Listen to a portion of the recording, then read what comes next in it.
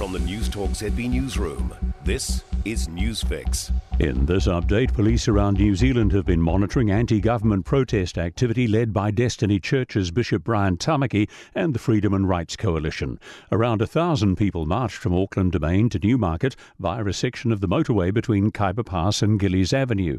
Police say they're extremely disappointed and they'll be reviewing the protest for potential prosecutions. Police say alongside the protest there were also motorcyclists without helmets, children riding in the back of a ute, and at least one person who walked into a live traffic lane. Some 200 people gathered in Christchurch, though no arrests were made. A similar number gathered in Wellington. One person will be summoned for a driving offence. Construction is set to begin on a new ferry terminal in Picton. KiwiRail has been holding a public open day to mark the start of work on the terminal, which will be built over the next few years. Courtney Winter has the story. The terminal is part of a wider ferry project, which includes replacing Inter-Islander's 3 existing ferries with 2 larger low-emissions ferries and a new terminal for Wellington. The new ferries, which will arrive by 2026, will cut the Inter-Islander's carbon emissions by 40%. Visitors have also been able to experience a digital fly-through of the planned terminal. A researcher says rethinking the way our prison systems work is something worth considering.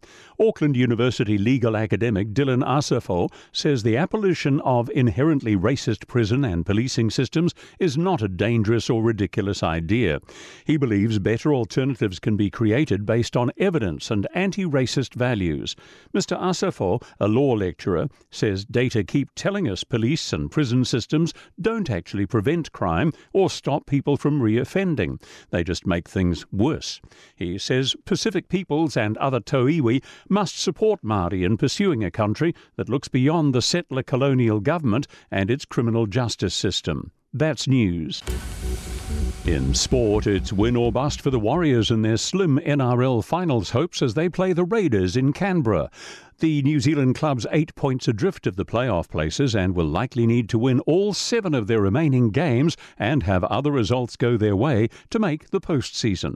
The do-or-die match between the Warriors and the Raiders is just underway.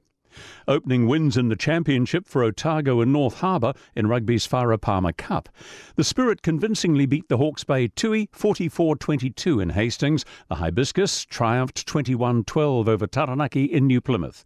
Canterbury posted a clutch 33-27 comeback over Auckland in their heavyweight premiership game in Christchurch. That's sport. I'm Joe Gilfillan.